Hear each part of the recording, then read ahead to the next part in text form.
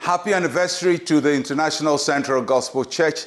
Today is our 39th anniversary as a church. And 39 years ago, a band of us, young men and women, came together to start a Christian congregation that we call the International Central Gospel Church. It was in a small classroom in Kanda Estates in Accra, Ghana.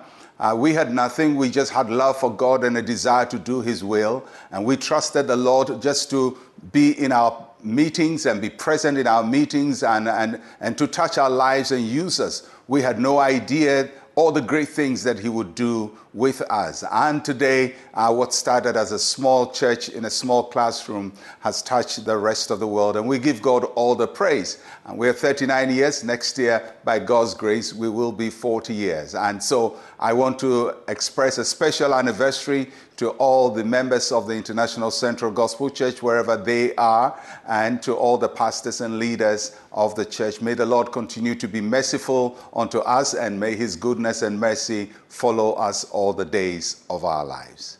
So we go to our psalm, our concluding psalm, 23, verse 6, the B part. And I will dwell in the house of the Lord forever. This is my favorite part in the whole psalm, because David has talked about what God will do for him and what God will do for him, and he ends by saying what he will do for the Lord. You know, many times we are so glad about what God does for us, but we never focus on what we want to do for the Lord. How do we respond to God's goodness and mercy? How do we respond to God preparing the table before us in the presence of our enemies? How do we respond to God being our shepherd? How do we do all of that? And David says, my response to all of this is I will serve God.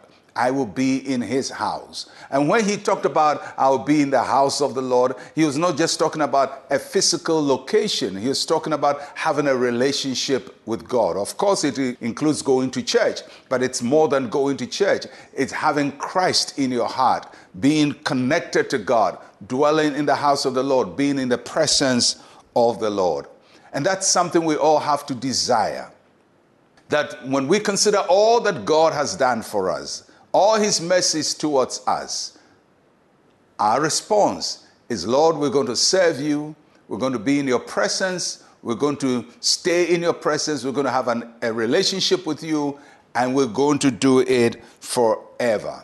The presence of the Lord is our dwelling place. And I like how David concludes it.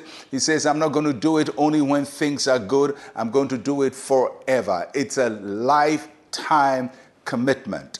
And for those of us who make a commitment to the Lord Jesus Christ, it's not even only to us, it's also for our children and our children's children, generations after us. And we must ensure that our children are raised in the faith that we have found in Christ Jesus, that we pass on not only our genes to our children, but our spiritual heritage, that they can also say, I will dwell in the house of the Lord forever.